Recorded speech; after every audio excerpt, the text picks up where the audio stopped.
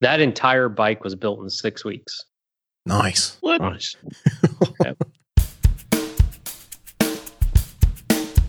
It's time for Loud Pipes, the podcast that brings you the best conversations relating to motorcycles, the riding experience, and other motoring adventures. Here are your hosts for this episode, Rich Warfield, Rico Hogan, and John Miracle.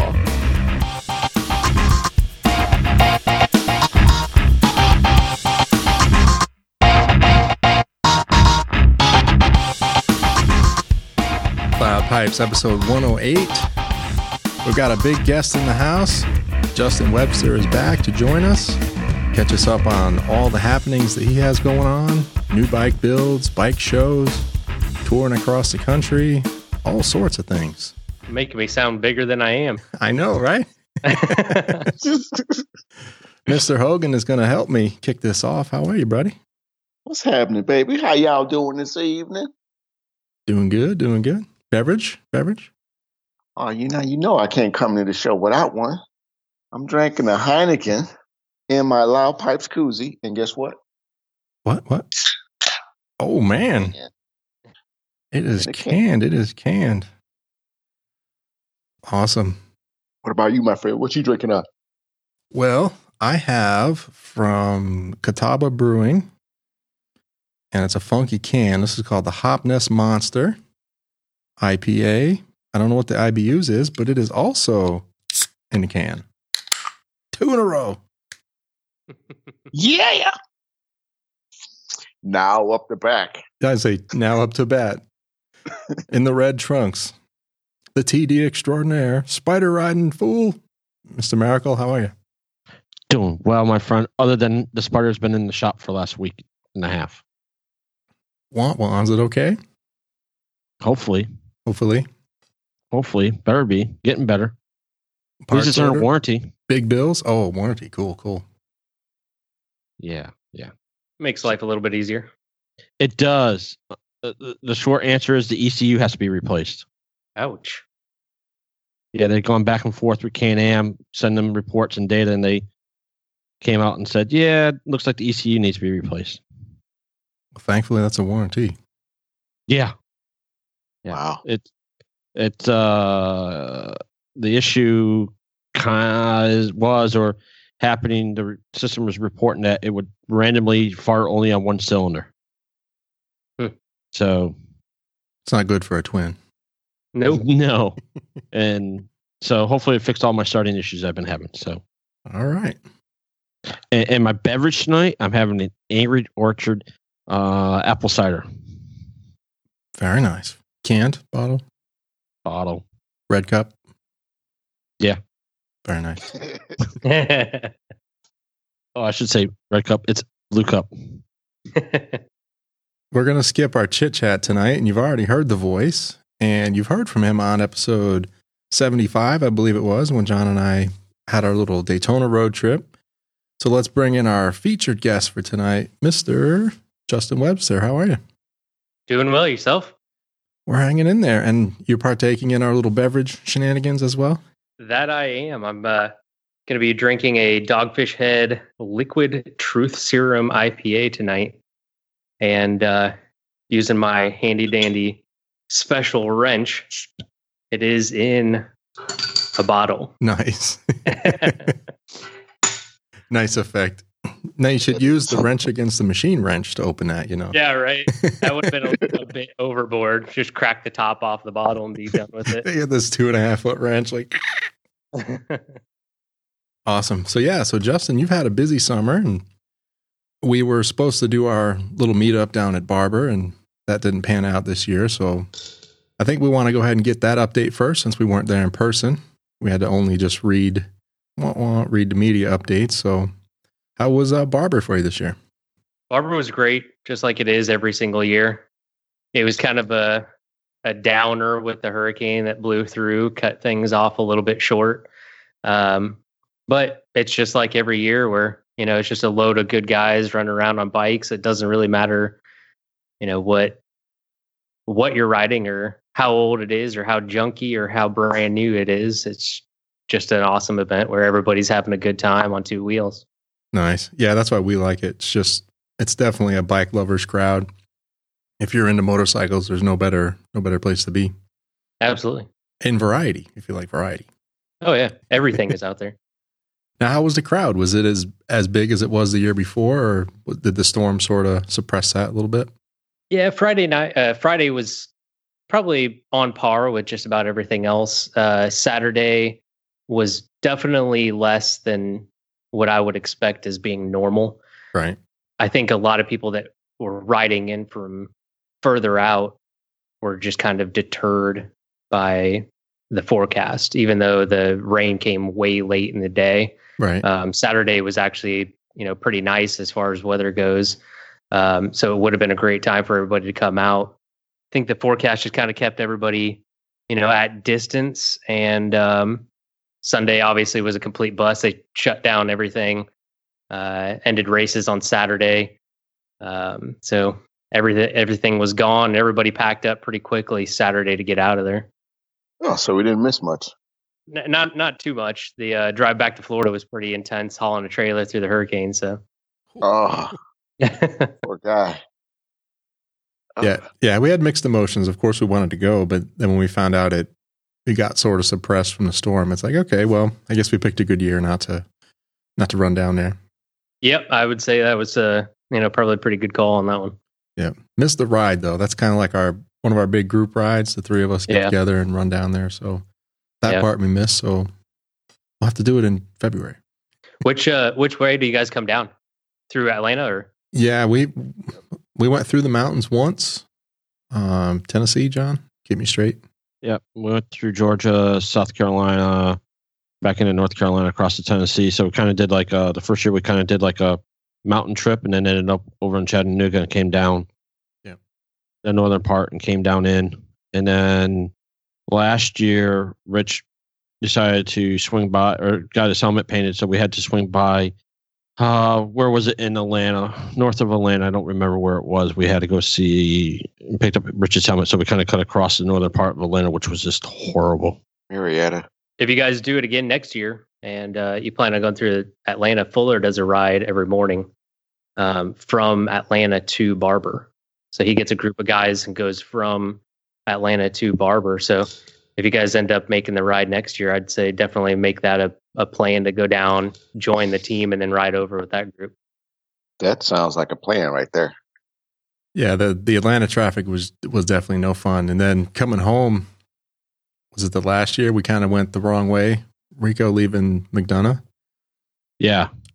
We ended up down in Columbia to get to Charlotte. And if you ever looked at the map, that's not direct. No, not at all. Well, I think we're talking with Mike, our supporter. He drives truck out of Charlotte and goes down Atlanta. I think that's the way he would recommend going down to Columbia and then across, because it's a lot better than 85, he said. So, yeah. It was a good ride. Yeah, just a little longer. That's all. If it was a little bit shorter and I didn't have to haul as much stuff, I'd be making the ride too. But very nice. Got all the junk I got to take with me. All right, a lot of baggage. Oh, sorry, Hogan. No, I'm just saying, being funny, you got a lot of baggage. Well, I think we want to talk about that beautiful 550 that you did. So when we were down in Florida, is it fair to say that was in the concept stage? You were still sort of making parts and figuring it out at that point? Yeah, for the most part. When you guys were here, obviously it didn't look like a whole lot. It was just, I think it was when you guys showed up, it was a frame. Engine was in it. Was the engine in it? The engine was in it.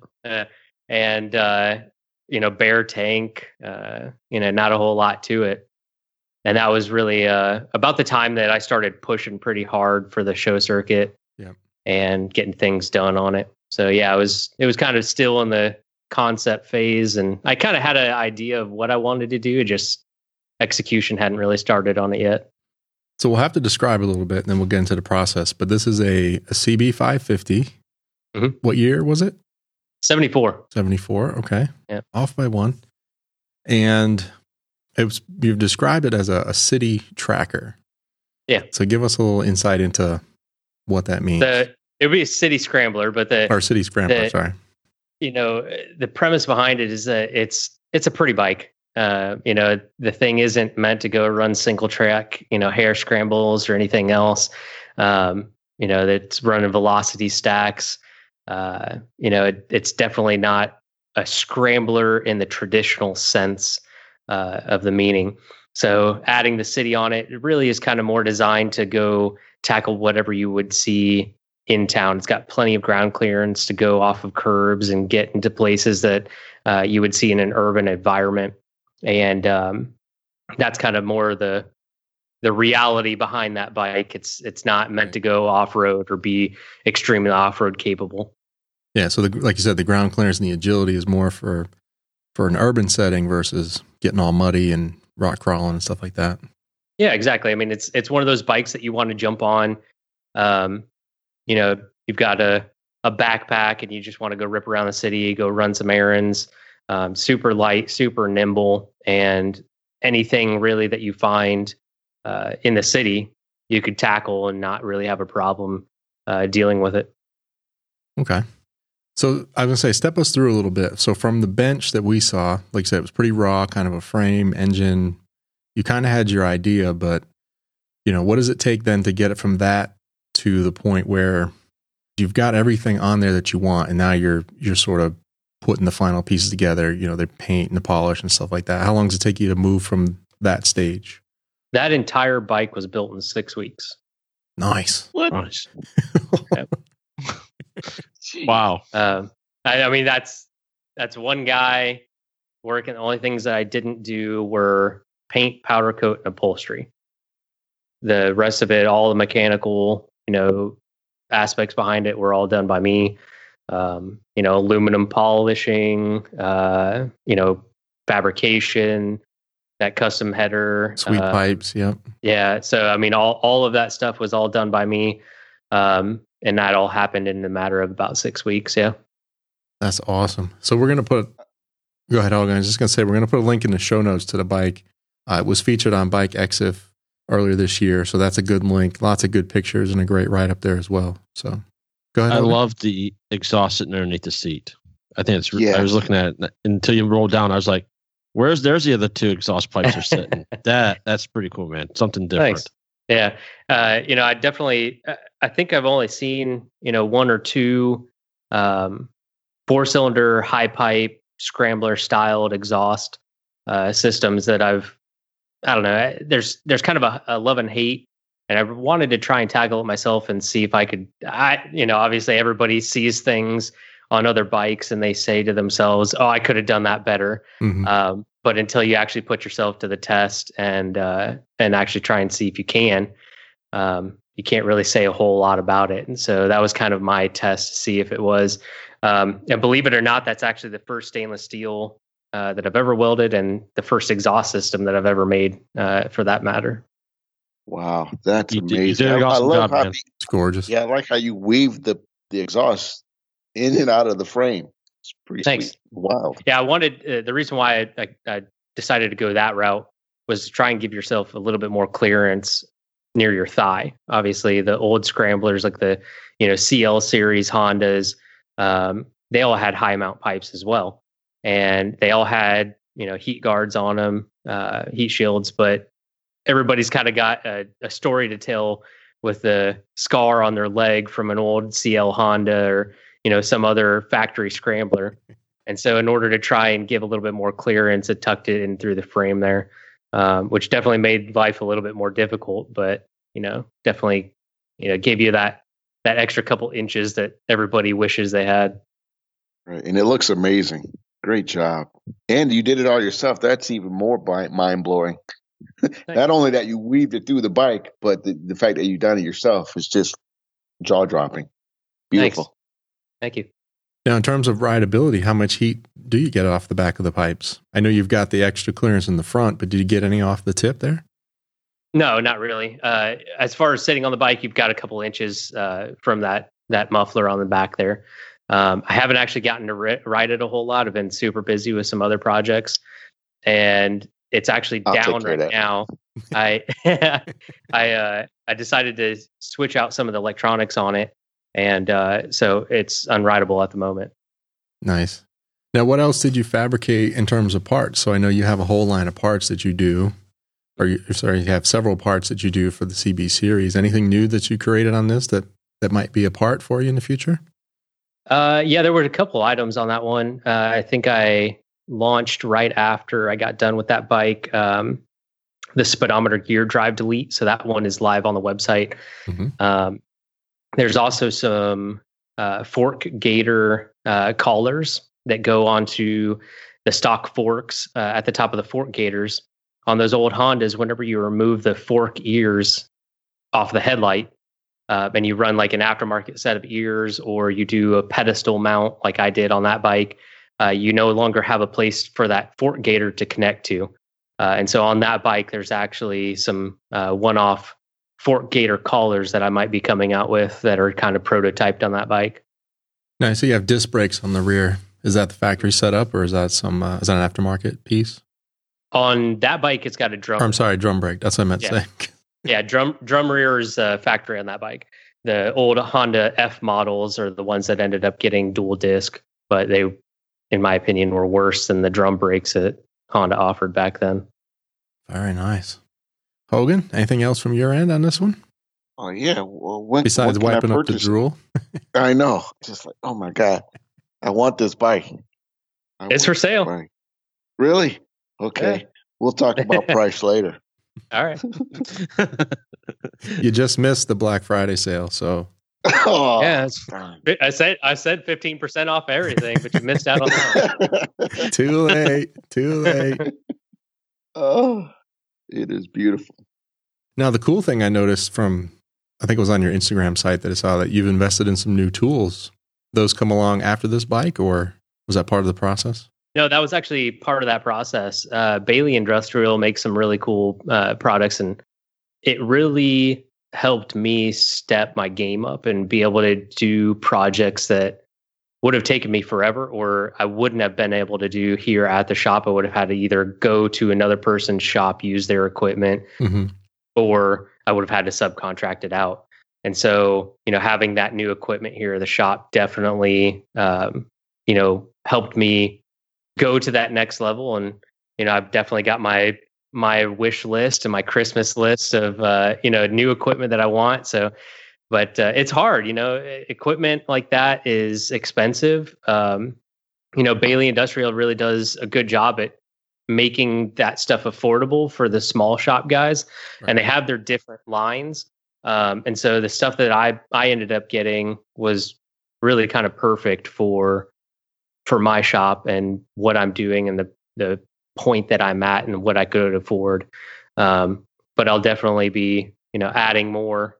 And the garage, since you guys have been here, has definitely gotten a lot smaller. A little tighter. Yeah. So, I had to move some stuff around and just got a big fixture table as well. It's actually what my laptop's sitting on, talking to you guys right now. Nice. And that's from Certiflat. And it's a real big frame jig table. And so, yeah, there's definitely some cool stuff that's happening and continuing to push forward and invest in myself. Very nice. Now I know why you don't have a kegerator. It just keeps getting smaller. Like I said, I'd have to stick it to the ceiling somehow. Well, since you're sitting talking about a frame table, so you're going to start making your own frames? Yeah, that's the plan, is to awesome. Really kind of continue to grow and continue to push myself and try and push the limits of what I'm capable of. And I think that one of the next steps for that is really to dive into the full meaning of custom motorcycles, which is trying to hand make as much stuff as possible as I can on these things. And that fuel injected CB 750 that you guys saw when you were here last. Your first bike. Yep, that bike. That's the one that is going to receive kind of the prototype for doing some custom frames. So that one's just going to continue to get even more and more expensive and more and more crazy as far as terms of CB 750s go. So you're going to make kind of frame, just curiosity, frame out of like a 750, the CB kind of frame, kind of duplicate it? Not necessarily duplicate. Pretty much just going to slap the motor up on the jig and just kind of go my own route and do some modern geometry on the frame. That bike has really kind of started to morph into, I guess, what the cafe guys, the guys building race bikes back in the day, really would have done if they had the technology that we have available today. And so that's where the fuel injection comes in. And I have a lot of other stuff planned motor wise on that bike. And so, yeah, it's definitely started to take more of a modern MotoGP sport bike, Nice. super bike type feel to it. Nice. All right. So I know this bike is gorgeous and deserves to be shown. And I understand you've toured it around the country a little bit. Yeah. When did the hand-built show in Austin, Texas, put on by Revival Cycles. Nice. And went out and did the OG motorcycle show. It's the Outliers Guild motorcycle show. It was their first annual show in Los Angeles. Nice. Now, this was your second invite to the hand-built show, correct? Yes, that's correct.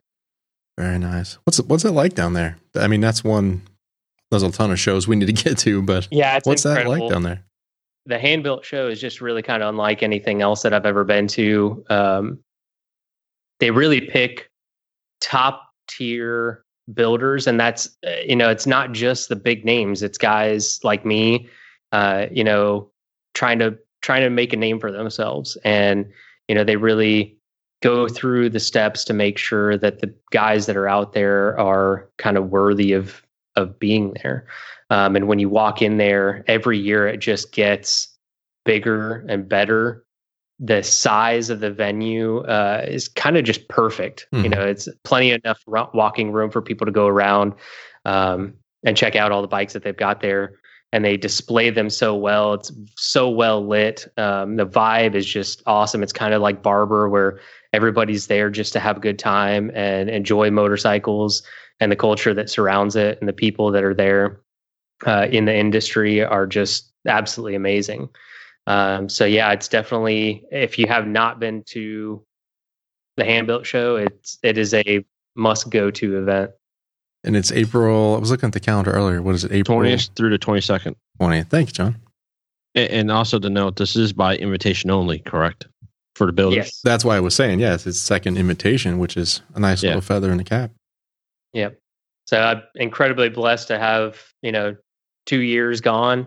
Definitely sweating what I'm going to have to build for next year, because it's, like I said, it's one of those shows that really, it drives you to better yourself. And when you're around all those other incredible fabricators and people in the industry, it really pushes you to be the absolute best that you can be, and try new things. And when you're walking around, you see something on someone's bike and you go, God, that's a really good idea. I'd love to try my hand at doing something like that.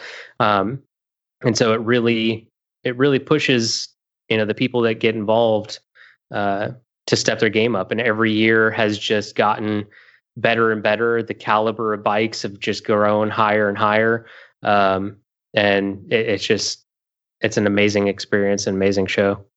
So here's a quick question, since we got a little break.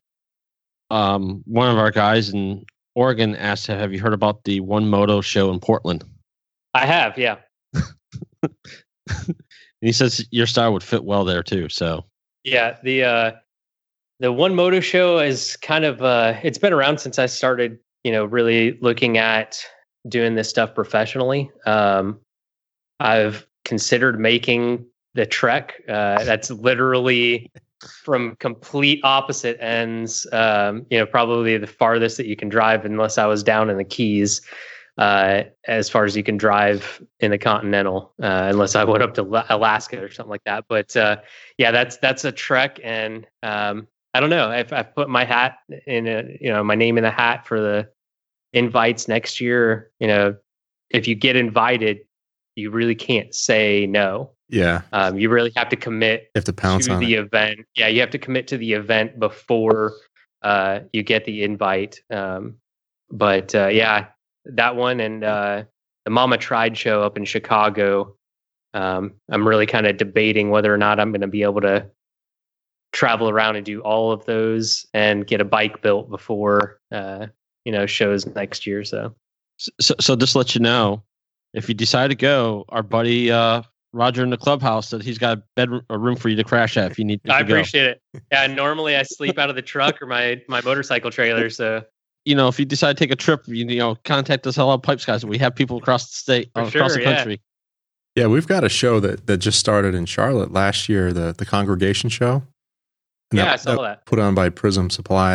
That was really cool. That was just an awesome vibe to hang out, and like you were describing with the Hand-Built show, it just was a neat venue as well. This is like an old abandoned factory where they used to make cars at one point, and I think they assembled bombs at one point. It's got a wood floor where the wood is stood on end, sure. And the lighting is cool. Really cool place to see old choppers and modern bikes, and it was really neat. Oh yeah. The Congregation show, I saw wind of that. I just couldn't commit for another one. My name in a hat. Yeah. So once you start doing enough of these, you start realizing that traveling around the country gets really expensive really quick. So you have to pick and choose. Yeah. And this year it's the 14th, so it's going to be real close to Hand-Built. So a lot of the shows are starting to, a lot of really good shows are starting to pop up all over the country. And so it's, you kind of have to start picking and choosing which ones you want to attend. And, the Hand-Built show, that was my first show that I had ever really attended and gotten an invite to. So I'm definitely trying to make those, my key shows. They gave me my first opportunity. And I want to continue to try and push myself, build something really cool, and get an invite as many years in a row as I can. Did you end up doing Caffeine and Octane down at Jekyll Island? No, I missed out. I was so deep in the build of that 550. I was trying so hard to get that bike done for Caffeine and Octane. And I just couldn't make it happen. So Hand-Built was really kind of the first one that I could jump to. And I plan on going to Caffeine and Octane this year, dropping my name in the hat to Brian Fuller and the guys up there, and bringing the 550 up that way. Yeah, they brought their crazy Modus there. Yeah, that thing's pretty intense. Pretty wild. Did you get to hear it run? We've heard a couple of clips. Yeah, it sounds amazing. So wicked. I mean, the bike's amazing anyway, but yeah, it absolutely is. Cool. All right, let's see. Anything else you want to add on either of those two shows? And then I think we want to talk about sort of some of your time in LA and just the West Coast in general. I know that was a new thing for you. So yeah, I mean, headed out to the OG show, their first annual, show was absolutely amazing for being a first show. The vibe that they had there was, kind of similar to what is going on at most of these bigger shows now. Mm-hmm. But they had an art exhibit there, which really highlighted a lot of, the photography side of the industry. And I think that's such a kind of an overlooked aspect of the industry, because the reality is without photographers and, people showcasing stuff that guys like me are building, right? Nobody would know who we are. And, a lot of people see the bike and they go, oh my gosh, this guy built this bike, but they don't recognize the guy that shot it and made it look amazing. Because if I went outside with a Polaroid and I started passing around pictures of it, they'd be like, oh, your kid built a bike. How nice. Exactly. It just doesn't come across the same way. And so to have that included in it was really cool.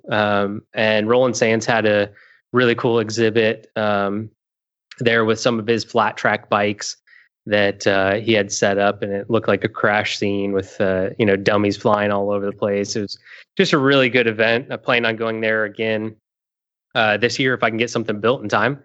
And it was just a really good time. Nice. I think that's the key. You got to figure out what you're going to build. That's exactly the key. Yeah. All right, Hogan, I don't want to step on you. You trying to get in there? Well, no, you're asking all the right questions. So, I don't want to hog the mic. It's cool. You got the better radio voice anyway, so it's all good. But anyway, got that Got that deep bass getting in there, I know, right? I got good equipment in the rack over here. No, I think I had a question about, when you're attending some of these shows and you're seeing all the different bikes, the inspiration that you get to create your own bike, maybe in a similar style. Okay, so let me put it this way. So after going to a couple of shows, what bike you foreseeing yourself build next for the next show? I really want to get into the Triumph market. And I think that's kind of a shift that I want to do next.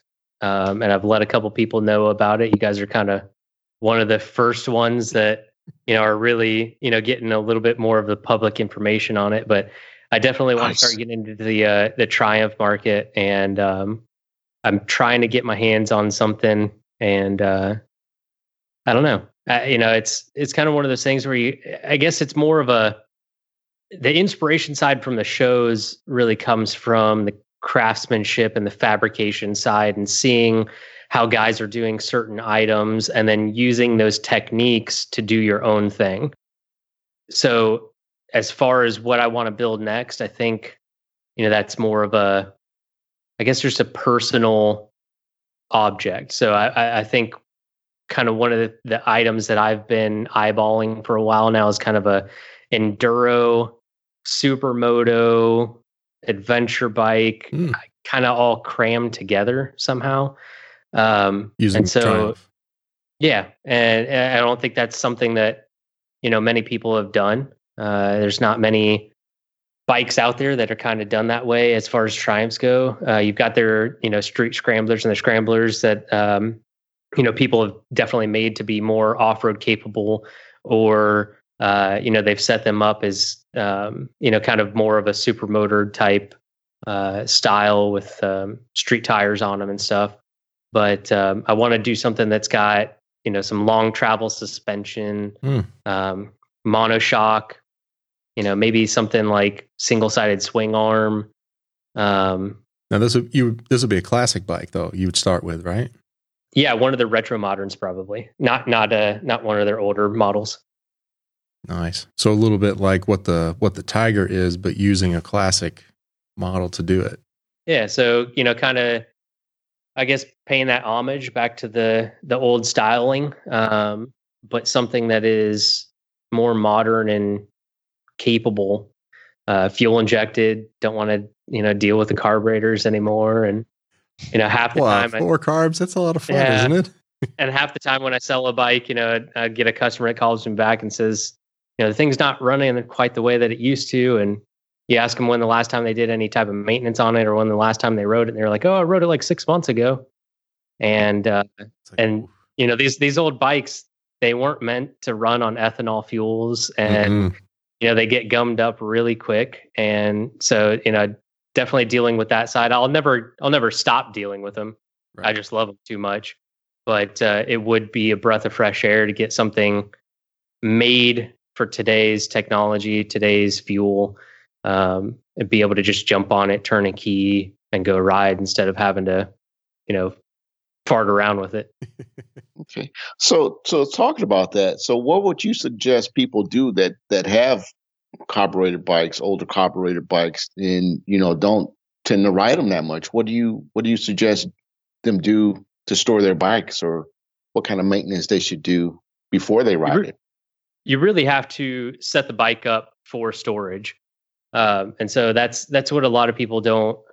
And I don't fault them. It's one of those things where you get off the bike and you don't intend to not ride it for 6 months, but life gets in the way. Next thing you know, half the year's gone by and you go, "Oh yeah, I've got that bike outside. I'll go for a ride."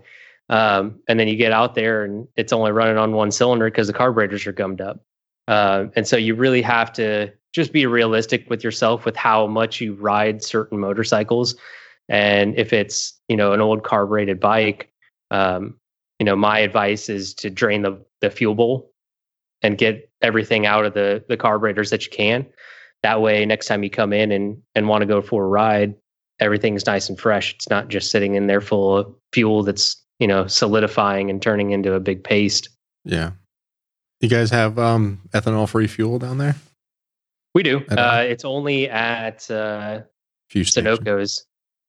Yeah, so I think only Sunoco's run, or I think some raceways and stuff like that have ethanol free, but it's few and far between. You just kind of take what you can get, and on these old bikes, when you don't have a fuel gauge, you fill up when you can get it. Yeah. Yeah. Yeah, it's kind of a weird shift. There was a bunch here in Charlotte, and it seemed like more and more stations were having ethanol free, and now it's sort of tapered off or is kind of going away. Like the place I used to go to, they don't have it anymore. And there's a couple of places I used to pick up the 100 octane race gas, which was ethanol free. So I would use that in the summertime, and I can't find that anymore either. Yeah, I'm curious if that's kind of in correlation with, how economy got down. People weren't out riding around in boats and, having power sport items that, were just kind of a disposable income type situation. And if that'll come back, but it would be nice to see more gas stations carry some ethanol free options. How long, so dovetailing on what Rico was saying, how long would you recommend storing or leaving it sit if you were just treating the fuel? Like if you put some sort of stabilizer in it or ethanol treatment, you think that would last a couple months, or you would still drain it? I would still drain it. Yeah. As far as keeping the fuel fresh, stabilizer and stuff will definitely help out with the stuff that's in the tank. But I would still just preventative maintenance, drain the fuel bowls anyways. It doesn't take that long to drain a fuel bowl. Most of these old Hondas, they got a couple screws. You just turn the screws and it dumps out on the floor. Yeah. So it doesn't take long enough to not do it. Very nice. Cool. So my next question was, going around to the different shows, the different bikes that you're seeing, what really gets you going? I mean, what type of bike really gets you to the geeky point where you're like, oh my God, you just kind of geek out. You just want to know all about what happened. Look at this. Bike. Look at that. Yeah. All of them. Yeah, I mean, really? There isn't a subsect of motorcycles that I don't like. They all have their own individual personalities. They have their own riding styles and their own purposes as to why they exist. And I think the way that things are done can transfer over, and they can move and shift between those different cultures and those different designs of bikes. And so I think, to answer the question, is that every single style, every type of bike kind of gets me jazzed up, and I take away what I can. And, I definitely have used a lot of things that, say like my buddy, Josh Allison, who was on the TV show with me. He's huge into the old school Harleys and stuff. And all of his stuff is, phenomenal, handcrafted. And, a lot of that stuff I've taken from him, and he's given me some advice on things that he's doing, and I'm applying that to a completely different platform than what he's working on. And so it crosses all over the place, and I take inspiration and geek out on some of the weirdest stuff. I mean, you could slap like a really awesome scooter in front of me and I'm going to geek out on it. Like, I mean, as long as someone's put some time in it and really, worked on it and has put some passion into it, I can see it in every place. It's like the ruckus crowd. I've seen some of those with like turbos and stretched chassis and stuff. I mean, there's some real passion there. Absolutely. So Rico, I got an idea. What's that? So, I have a sort of a newfound fetish for sport touring bikes, but I'm still sort of Harley at heart. Right. So I think we need Justin to take like a Sportster 1200, make it into the ultimate sport touring bike. I was just thinking that. Let's do it. Chop some stuff up and make it happen. Some big Öhlins on the front, Yeah. Nice set of brakes, make some cool bags. That is too funny because I was just thinking that, especially when you start talking about his buddy with the Harleys. I was like, No, I mean, forget this adventure thing. We need a sport tour. Rich and John have seen him when they were here. I've got 2 Harleys here at the shop. Yeah. I enjoy all different types of bikes. And, I'm not one of the guys that says, I only bleed Harley or Honda or, whatever brand or, style of bike. Everything does a different job and it has a different purpose, and I enjoy all different styles. Yeah, I was telling John after our visit in January, I was like, I really like that about Justin and people in general. If you're into all the different makes and models, it's so much cooler than if you're just single brand focused. Sure. It's a lot more fun conversations at that point. It definitely makes life more difficult when you're trying to manufacture parts, though, because I want to manufacture parts for everything. And, when it comes down to it, it's like you start looking at money in the bank and, trying to manufacture parts for everything is a hard thing to swallow unless you've got some, big capital ballers behind you. Everybody needs grips and stickers. Yeah, exactly. You always make stickers. Yeah. Cool. So let's talk about some of your riding. So I know West Coast trip for you, lane splitting first, all that stuff. Good time out in California? Yeah, really good time. So on the way out, I didn't know about the LA trip until I was actually at the Hand-Built show. So that was actually kind of somewhat of a surprise to me that I was going to be actually headed out that way. And so I had the trailer loaded up. I had my night train in there along with the 550 and just decided to head out. There was about a week and a half or so difference between the Hand-Built show and the OG Moto Show. And so I just kind of made a little mini trip out of it. And on my way out, I would unload the bike and, go rip around a road that I found that looked cool or was highly recommended by people. Did a bunch of mountain riding, some little spots out in like Arizona, just kind of pull off, dump the bike out, go for a ride, put it back in the truck, head on down the road until I finally got, out to the West Coast. Now, you didn't ride the 550 much in the mountains, I'm sure. No, I did not. Yeah. Nice. And how was your first lane splitting experience? Because I had an absolute ball doing that. It was fun. It was actually my first lane splitting experience and my wife's because she was on the back while we were doing it. So, nice. Was she giving you the slap on the side and say stop? No, she actually told me not to do it. Because I told her, I was like, hey, while I'm out here, I have to experience lane splitting. And she told me that she didn't want to do it, while we were out there, and especially for it being my first time. And when we got out, we were headed out to the coastal roads, and on our way out, there was literally, we would just had to sit in traffic. So, there was no other option than to lane split. And so we started getting along and started doing it. And I felt that grip start to tighten up on my waist as she's, started to experience it. But then she just kind of relaxed, leaned back on the sissy bar and, enjoyed it just as much as I did. Yeah, I had a similar situation. I was just, being a good little boy, staying in traffic. And then it was really slowing down, and a couple of sport bikes came by and they sort of slowed down and waved me on. They were kind of like, dude, don't wait in this traffic. Like, follow us, please. Right. But the problem is, man, what are you doing? The problem is you enjoy it, and then they start picking up the pace, and you're like, this is really thrilling, but I don't know. I don't know about this. You definitely have to ease into it. And, the guys out there, they have a lot more experience of doing it.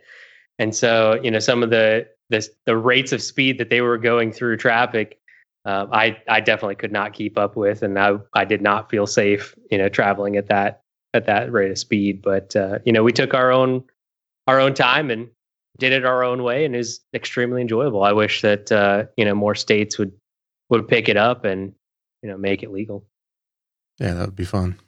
Yeah, you done that, Hogan? I think we talked about that one after the California trip. You've done it, right? The lane splitting? No, it's been a minute. It's been a real long minute. Well, he's done some illegal lane splitting, but yeah, I was gonna say I do it in Charlotte too, but that doesn't count. Yeah. Little sideberm action, yeah. So too funny. Oh man, I had a good ride yesterday. I haven't been out, like Rico said. I haven't been out in a minute on the bike, and I had an appointment yesterday morning, and it was so nice. I'm like, you know what? I am not going back to the office real quick. And I just blasted for like an hour before I came back to work. Much needed. To be honest, I haven't ridden in probably since that trip.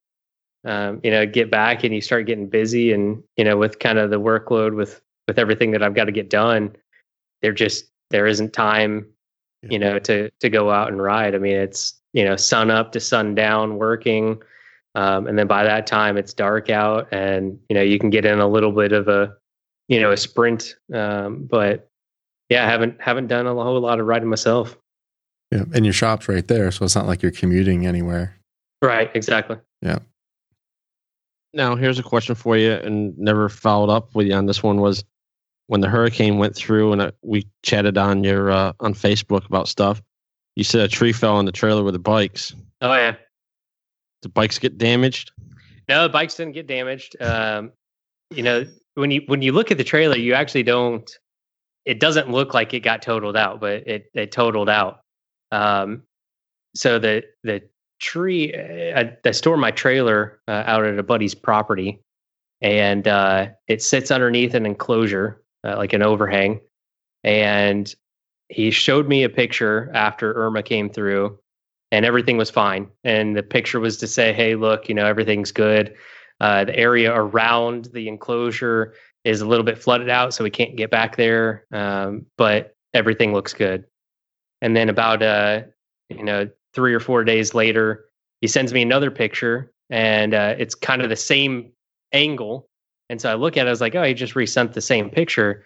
And then when you look at it a little bit closer, you realize that there's a giant oak tree laying on top of the enclosure where the trailer is stored at. And so, at that point in time, you start to panic and you start thinking the worst. And so he made the trek out there, slapped on his boots and waded through the water in order to get back there to make sure everything was okay. And he came back and said, it looks like the tree fell, the enclosure's holding it, nothing is touching the trailer right now. And so at that point in time, you start thinking, okay, how can I get out there to get the trailer out before the rest of it starts falling? And he was pretty certain that the enclosure was holding it pretty well. And then the next morning, he sends me another picture, and the enclosure had collapsed fully, and the oak tree was now resting on top of the trailer. No way.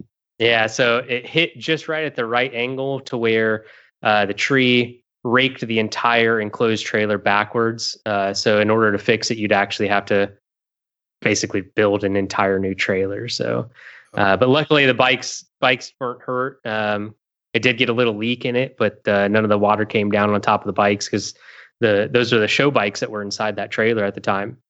And both bikes are just raw steel, raw aluminum. Yep. So, a major water leak sitting on top of them would have just, obliterated them. Yeah, and just to remind people, these are the bikes from Wrench Against the Machine, episode 4, if I remember correctly. So, yeah, that would have been tough. Did you have other bikes in there too, or just those two? Just those two at the time. Nice. Man. Got lucky. With those bikes, did the bikes find a new home now? Yeah, they're yeah. a secured storage facility that's all enclosed, not inside of a trailer anymore. So yeah, they found a new home. Might have a big Rottweiler out front. Yeah, exactly. One of these days I'll have a nice big shop and I'll put it up on the wall. So yeah, you need like one of those cool like overhead barn storage areas, with a ramp. Yeah, just like ride them up in there and park them. Yeah, exactly. So let's see. There's another thing I wanted to touch on and sort of open my eyes to another cool builder, which is Max Hazen. Yeah. So you got to see his shop while you're out in California. Tell us about that. Yeah. While I was out there, I got to hang out with a bunch of cool builders, see their shops. Went by Max Hazen's, went by Dustin Cott's place. Mm-hmm. I wanted to stop by Shinya's place on the way out, but timeline just didn't work out, and he had invited me out there, but I just couldn't make it work. Hung out with Jay LaRosa and saw his shop and how he's doing things over there. Nice. And how's he doing? Just himself? He's doing really good. he's still up in spirits. We tried to get kicked out of a bar together, and we were unsuccessful, but we tried our hardest. So yeah, it was definitely a good time out that way. Max, his shop is really cool. It's studio sized, up on, I can't remember, like the third or fourth floor of like some building in LA. And the way he's got it set up is just, perfectly suited to what he's doing. It's kind of, how I have my shop set up, here is, exactly laid out to how I'm building things and how I need things done. And his is no different, other than, he's doing some pretty incredible stuff with motorcycles, and, his level of building is definitely far and above where I'm at currently. And so watching him do that stuff was pretty amazing. And to see some of the bikes that he was working on at the time, I got to help him out with a Ducati, putting the battery in it before he shipped it off to the new customer overseas, and, helping him out with a few things, getting the bike off the lift, and, just kind of pitching in where I could. And it was a good time. Max is a really good guy. And he's one of those builders that he's very humble. He looks at it kind of the same way that I do, is that, what we're doing is fun. And a lot of people take it way too seriously. Mm-hmm. And I think it kind of skews their thought on what we're doing. I mean, we're basically kids playing around with big, Lego sets. We're having fun doing what we did when we were kids. And so there's definitely some aspects to it that are harder than normal. But Max just has a really good outlook on all this, and he's a super approachable guy. And if you ever see him out running around, he's one of those guys that you can just sit there and talk to, and he'd be happy to strike up a conversation, not just about bikes, but anything. Yeah. I'm going to put a link in our show notes for this episode. He was on a show with Anthony Bourdain, where he just went through the process of how he builds, and they did a little riding, and, they just talked a little bit about life and how he does things. And that definitely rang through. Very, very cool guy. And I got to check out more of his stuff. That was really neat. Yeah, it's really cool. When I first started seeing Max's stuff pop up, and how detailed and how he makes every part on that bike, you start thinking about, obviously my background is in, machining, and, you use CNCs and stuff like that, but you really can't get an organic feel when something is being made by a machine, unless you take that out of the machine and finish it off yourself. And so when I first started seeing Max's stuff pop up, I thought that that's kind of what he was doing. Was he had all this cool equipment that he was manufacturing this stuff with, and man, he takes a piece of 1-inch bar stock and just starts going, and goes to town with an angle grinder, and shapes it into what he needs, and makes it literally all by hand. And so it was very refreshing to get to see that come from him, and realize that, a lot of times we make excuses of we don't have the equipment needed, right? Or anything else. And that's ultimately what it comes down to, is that it's just an excuse. You can buy pretty much most of the equipment that he's using in his shop and get to work. It's just a matter of creativity and a matter of doing. Yeah. A few basic tools will go a long way. And absolutely. It's a small story, a small victory, but I had a similar thing with the R6 that I'm working on, where I needed to get the front axle off, and I didn't have a huge Allen key to turn it off. And as I looked around, some people online had said, if you have the right size spark plug socket, you just turn it around, it'll fit right in there. And sure enough, I went up to my garage, grabbed a 5/8 spark plug socket, turned it around, stuck it right in the bolt. It was perfect. Had the wheel off like 3 minutes later. It was awesome. Yeah, it's a matter of just getting creative with what you got, and getting out there and just getting it done, and stop making excuses about it. Yep. And then the next day I bought 5 sets of Allen sockets and keys. I've got them all now.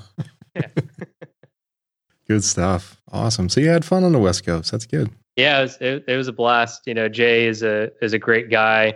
Shinya, super humble guy as well. And, you know, when you talk to him, you know, he acts like he doesn't deserve any of this. And I think that's just more of his background and where he came from.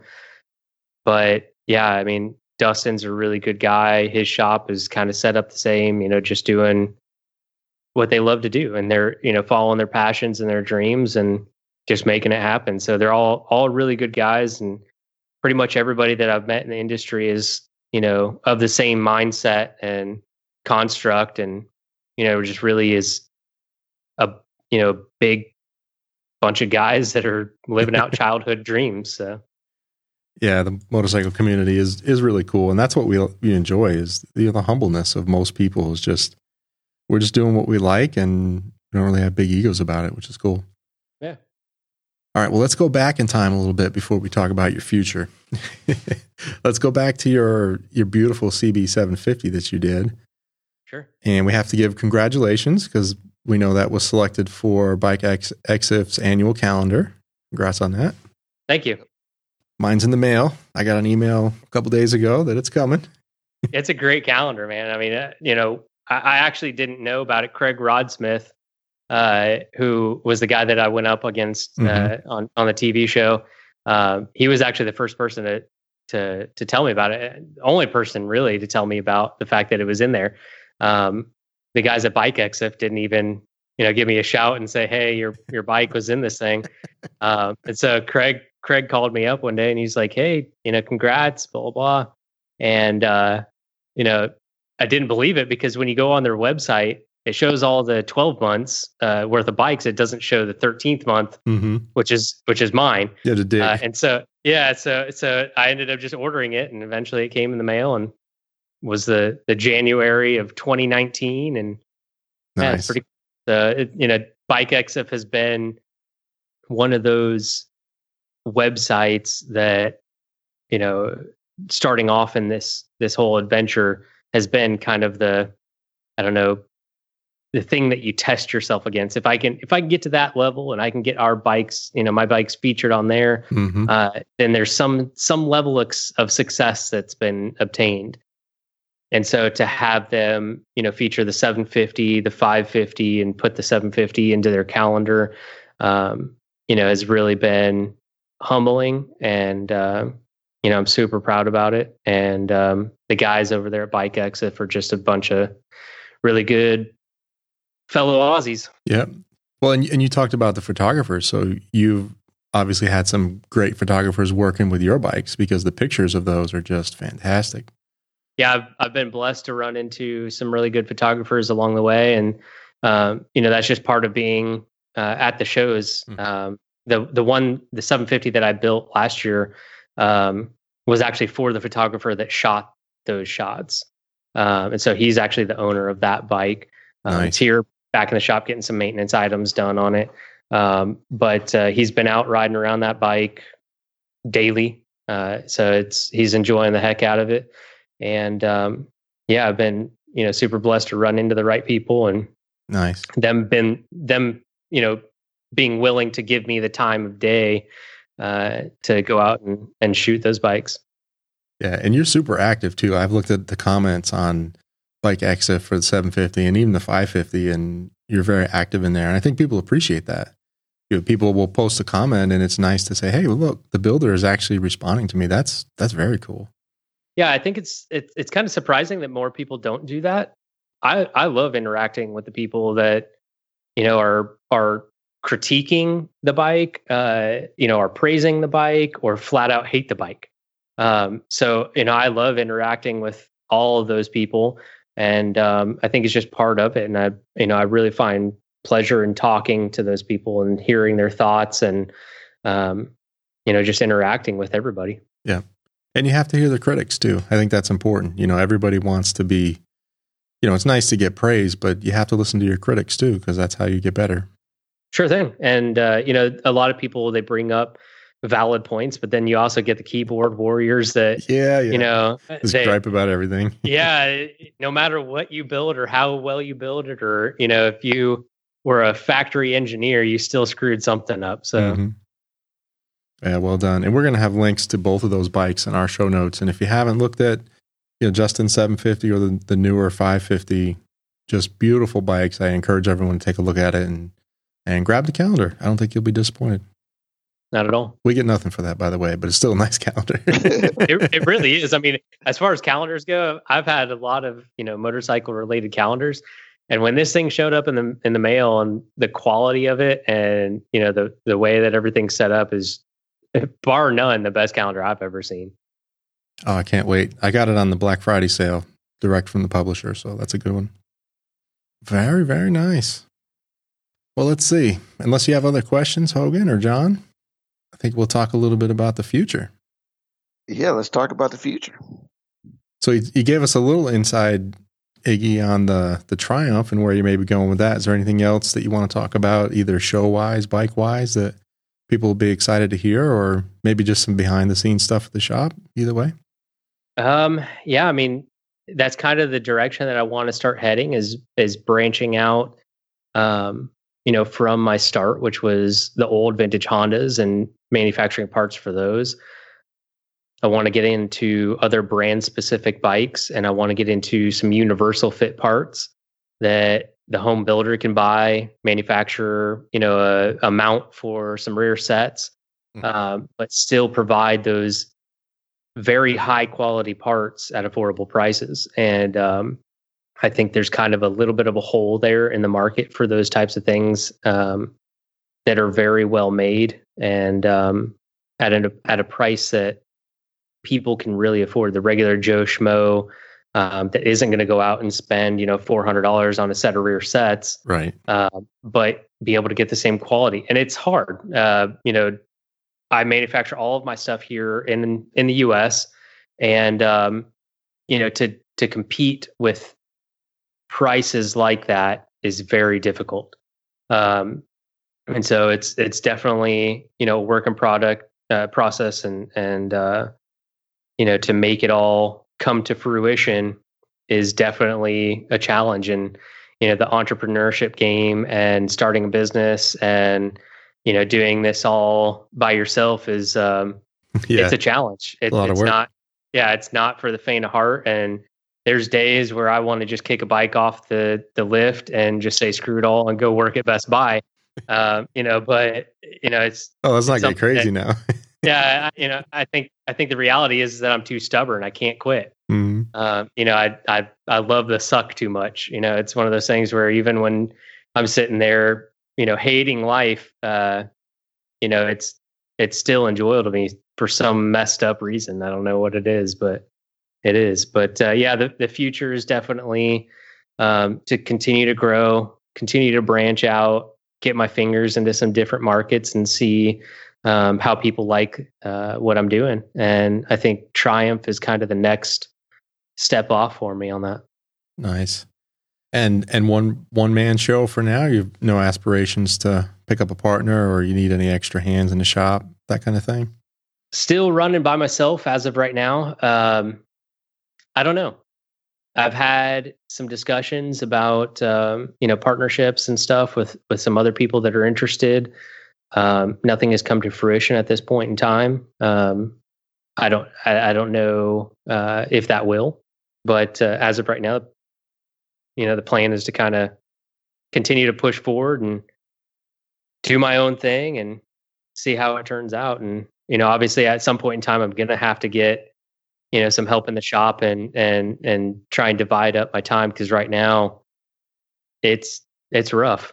It's definitely, like I said, sunrise to sunset and past that. So, I do literally everything from building the bikes, designing the parts, sweeping the floors, accounting, literally literally every aspect, social media. That's me replying to people. It's not, that's awesome too. Someone else that I pay to do it. It's not, a lot of social media stuff nowadays is, paying bots to, go around and it could be anyone. Do your bidding for you. That's me liking your picture. It's me commenting in your comment sections and genuinely having a discussion with you when you send me a DM or something like that. So yeah, it's definitely a lot of work, but I'm enjoying every second of it so far. And honestly, I can tell you that as soon as when I send you a DM, it's like no time later, boom, it's back. I'm like, yeah, I kind of look at it the way that, I don't know, I would on the other side. If it was me sending something to someone else, you're kind of excited to get a reply back and hear what the answer is to your question. And, I really try and be on top of that stuff. My phone is in my pocket, and, my wife will probably be the first one to tell you that I'm on it all the time. And that's because, I'm talking to people. I'm answering emails when they send, things in about parts, or even, people send me stuff in about, what I did to rebuild the engine or how I finished it, or, stuff like that. And so, I'll actually take the time to, give some tips and tricks to people through email whenever they call in. That, it doesn't really do anything for me. It's not making me money, or anything else, but, I enjoy those relationships, and I enjoy helping people out where I can and being a part of the community and giving back where I can. And I think that's kind of, the way that I do it.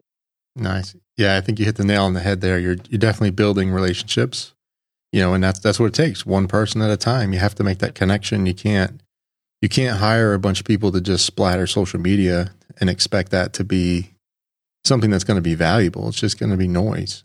Absolutely. And I, like I said, is that, every, 4,348 followers or whatever I got right now is literally, you probably talked to all of them too. I probably talked to every single one of those followers and, had a discussion about what their project is that they're working on, or what's going on in their life, and, helped out people where I can. And, I value those relationships, and I value the followers that I have, and, their support in all of this, because ultimately I couldn't do it without, all of them, pushing through and making things happen for me.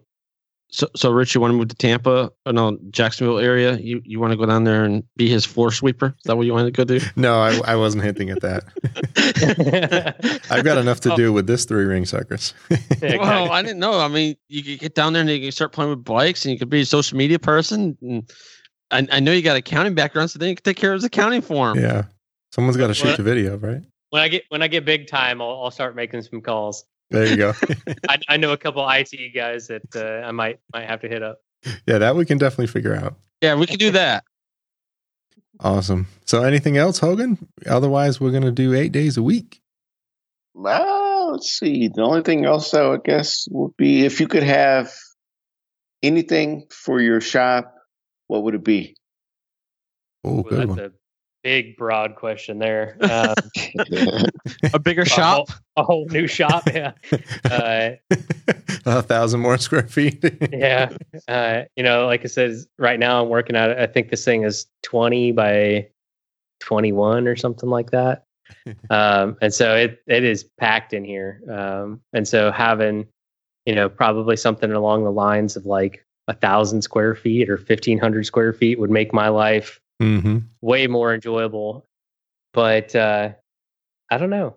That's a question that kind of goes back to what I discussed, which is, making excuses. And early on in all of this, I was a big violator of that. I was, saying that once I get this piece of equipment, or once I get to this point, then I can really start doing things. And the reality is that all of this has happened on its own timeline, and, just getting out there and working on a daily basis and doing something breeds that productivity. And I think that's the only thing that I could ask for, is maybe a little bit more space to make myself not go crazy having to like step over something or move 5 pieces of equipment just to get to one. So yeah, I think that's probably the route I would have to go, is a few more 1,000 square feet to work out of. Nice. All right. And then probably you got the 4-guy little munchkin running around there too, probably in your way too. Yeah. My wife and I are definitely getting to that point where, we're thinking about kids. And so, having a little helper running around the place would definitely make life easier, but at the same time, way harder. Yeah, I was gonna say help is very relative. Yeah, right. Very relative. Well, I was talking about your dog, your dog dig or your That's the same thing. That's like having a kid. So Yeah. he just makes my life miserable sometimes. And last time you guys were here, we were talking. He was out digging to China behind our backs, and he still does the same thing when I'm not paying attention to him. Or Big hole. yeah, he'll dig a hole, and it's normally when I'm sitting there under the hood welding something, and I have no eyes on him at all. And next thing I know, I lift the hood on my welding helmet, and I turn around and look at him. He's like, halfway dug himself into the ground. A snout full of dirt and loving it. Yeah. Those are time portals, by the way. Yeah, exactly. So I'm pretty sure he runs off someplace into that time portal while I'm welding something, then comes back right at the nick of time. So. Oh man. All right. Well, we have a fun little segment that we do, and we started it started in the clubhouse. We've told the story before, but we sat around and talked about what would our ultimate garage look like. But instead of leaving it sort of wide open, we decided to put some parameters on it.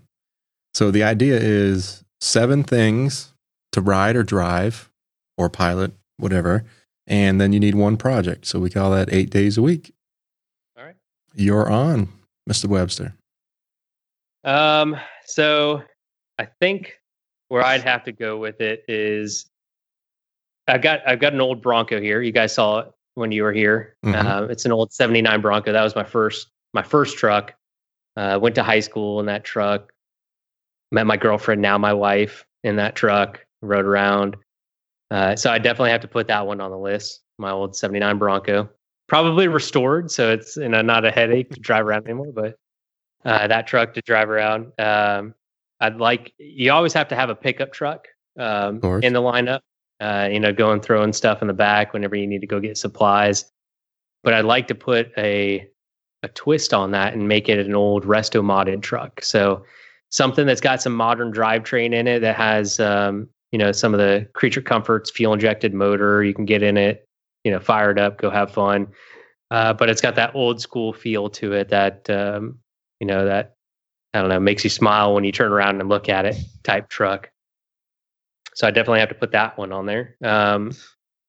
Any brand on that one? You want to tie it to a brand? I'm a Ford man. Yeah, I'm a Ford man through and through. So I'd have to say, some old Ford, probably like a 70s or maybe even like an old F100 or something like that. Definitely have to say it'd be a Ford. Yeah. Good call. The next one, I think I'd have to say, my dad's old Vet. He's got an old 59 Vet, and we weren't allowed to touch that car. We weren't allowed to drive that car, work on that car growing up. He was always the one that worked on it and drove it. It's an old 59 Corvette with a 283, two 4-barrels. It's a 270 horsepower car. And it's a factory big brake car in Crown Sapphire. So it's actually a pretty rare Corvette in those terms. And I think for that year in 59, there was only like a couple hundred and that Crown Sapphire actually made. And then after that couple hundred, only a few, if single digits in the big brake car. So definitely like to get my hands on that car and go toy around in it. Now you realize you're killing me because I'm dying to hear what kind of bikes you want in your garage. I know. I think as far as bikes go, I think I'd need to get to. So I definitely an adventure bike. The bikes that you can go saddle up, throw a bunch of luggage on, go anywhere, and just really enjoy. I think I'd have to have some type of, BMW, like the big GS 1200 Adventurer, or like the Ducati, Multistrada. What is it? Strada Enduro, Mm-hmm. Something like that. I definitely have to put that on the list. One of those two. That 750, my first bike, getting that one completed and having it in the garage, I'd definitely say that that's a top pick. Where are we at? We at like That's 5. 5. That's a tough one. My dad was a pilot in the Air Force, so I grew up around planes, and I plan on getting my license at one point in time when my wife gives me permission. She's holding me back right now. But I'd like to get like an old Cessna Skymaster, like an O2 military planes, or even like a Piper Cub. One of those two. Would love to have one of those. One more and then a project. Probably, I'm going to go with probably like a Harley Bagger. You could just jump on again, just kind of go anywhere. Super comfortable, something that my wife can just lean back in and go run around. And then Roadmaster. Yeah, No, you don't. There's there's definitely a lot of like long trips that I'd like to go do. I've got this dream of going and doing a Four Corners ride. Oh, nice. And so I'm trying to figure out where I can budget months on end that I can go on this Four Corners ride and what bike I want to do it on.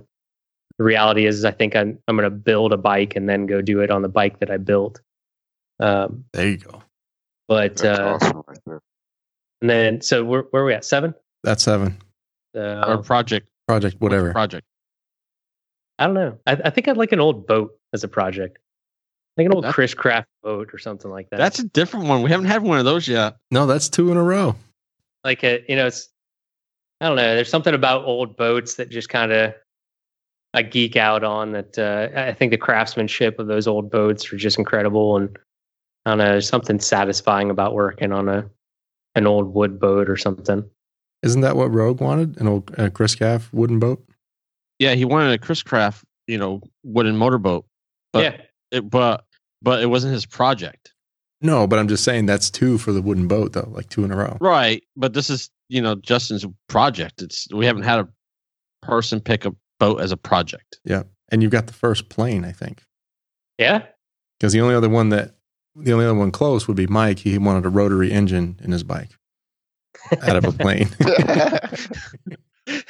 Like I said, I love all things automotive, whether it's cars, trucks, motorcycles, airplanes, boats. But it doesn't really matter what it is, as long as it's kind of mechanically driven and cool. I'm into it. So he's gonna work on a train next. Yeah. Yeah, I want a diesel locomotive. Show up on a tractor trailer. My wife just stares at me. What have you done? Now the 4-port tour, you trying to do this like over a few months and take like scenic routes and do all that? Yeah, so I want to do a Four Corners ride and start down by the Keys, go all the way up and all the way across, all the way down and all the way back again. And along the way, plan all of the cooler riding roads and make little deviations and kind of, I guess, the ultimate biker's experience and biker's trip. What everybody kind of dreams about doing, it just going and doing it all at the same time, meeting people along the way. Nice. Really roughing it. Have a little pup tent packed on the bike and sleep on the side of the road and, do it the hardcore way, I guess you'd say, and not, figure out how to blow a bunch of money on hotel stays and stuff like that. Yeah. So, I definitely have Rich is out. Yeah. Yeah. I'm out. No. Yeah. The only other thing I can say on that one, and not saying I did this, you might want to do it if you're going to have a little one. You might want to do it before you get the little one. Yeah, right. Because then you're going to have to wait 18 more years. Yeah, exactly. At least 10. Definitely have to invest in some, anti-monkey butt powder, stuff like that. So, yeah, definitely, it would definitely, I think, push my limits as far as riding, and But I don't know. It's just an experience that me and my buddy from high school talked about it early on in college when we first started riding, and we've never really shaken it. And so I don't know. We've been trying to figure out how we can make it happen, but the reality is that a trip that long on motorcycles is really kind of like a 6-month adventure.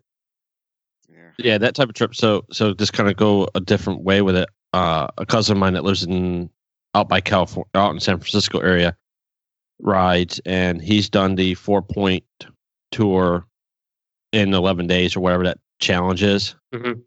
Done those twice. Ouch. That's rough. That's just hauling it on roads. Yeah, I'd like to take a little bit more time and actually enjoy, the scenery. What you're riding around. I mean, there's so much here in the States that I think we take for granted. Mm-hmm. And, a lot of people dream about going overseas and, seeing all the sights over there. And, I don't downplay it as far as history goes. There's a lot of stuff that's absolutely amazing to go over there and see. But here in the States, there's a lot that people don't realize that you can go do and see. It's all right here in relatively our backyard. So I definitely want to get out there and experience it for everything that it's got. And I think that would be a pretty incredible way of doing it, is on the back of 2 wheels. Yeah, it is. Pretty awesome. Very nice. Nice list, by the way. Thanks. All right, Justin, before we shut it down, just let everyone know where they can find you, the best place to look you up online and things like that, and we'll put it out there. Sure. So we're on social media, Instagram, Facebook.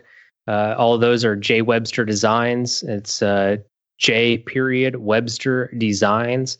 As far as parts and website, it's www.jwebsterdesigns.com. Very nice. All right, John, Rico, I'll give you guys last call, and then I'll shut it down. We'll get on to the downshift.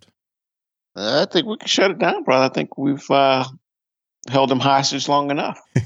We can release the shackles. I'll go all night. I got some more beer in the fridge. I'll go grab some more. So yeah, that's what we do. We sort of stop the recording, grab another beer, and then kick it into the downshift. Perfect. Yeah, that's pretty cool. So, you want to talk about events real quick, Rich, before we skip that off? Yeah, let's just hit events real quick. So, a couple that we may do this year is Easy Riders Bike Show. Again, will be January 20th here in Charlotte. And we mentioned earlier the Congregation Show, which will be April 14th this year. That'll be the second iteration of that show. And let's see, the first ever Loud Pipes meetup. We don't have a date on that yet, but presumably nothing until late spring, early summer, most likely. And John is going to do the second annual Motoromino East Coast meetup, June 9th. That is correct. And that's now in Wake Forest? That's where it's going to be this time, yes. Confirmed. All right. Well, thanks for that, Justin. We're going to go ahead and thank our riders of Loud Pipes for their continued support. Oh, hang on. One more real quick. Uh-oh. Brother Bacon says, don't forget to mention the drag day that you're working on. Yeah, I don't have anything solid on that one either, but I did reach out to at least one dragway who they're going to be getting back to me soon. And yeah, we want to have a day at the drag strip for, listeners and friends and people that want to come by. And so we're trying to set up where we can just rent a drag strip properly and just have all the facilities, have everyone come out, run some times, get some good bragging rights going. I think that'd be fun. That'd be cool. You better watch it. Justin might bring his old 750 over there once he gets it up and running. Yeah. It might be a sleeper bike. We're going to see a 2-liter blower hanging off the side of it. Yeah, right. I do plan on going from 750 cc's to 1,000. So. Nice. Hello. All right, John. Can I go now? Yes.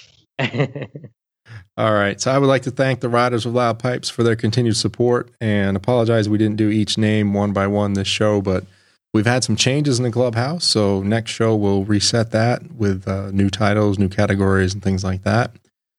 But we do encourage everyone to check out loudpipes.net/donate. If you're getting some value out of the show, then we appreciate a little bit in return.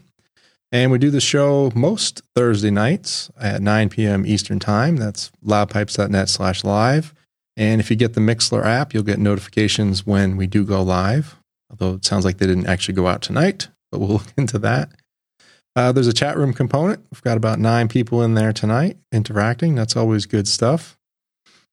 And if you can't support the show monetarily, just check out iTunes or Stitcher Radio or Google Play Music, wherever you get your podcast from, and leave us a little rating and review there. That helps the show to grow and also puts a little fuel in our tank. Additional information from this episode, including links and images, can be found on our website, loudpipes.net/108. So we'll have links to Justin's bikes, a couple of images there. You can leave us feedback, subscribe to the show, and follow us on social media. And much like Justin, I'm usually the one doing the replying. Brother Hogan, kickstands up. Kickstands up, baby. Ride it like you built it. All right, Johnny John. That's a new one. All right, everyone be safe. Thanks, guys. Later.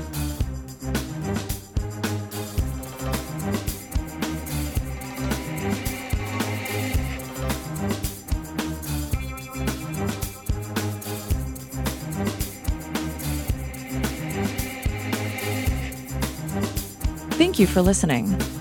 Please consider supporting the show. We offer generous rewards for your contribution. Find more details at loudpipes.net/donate.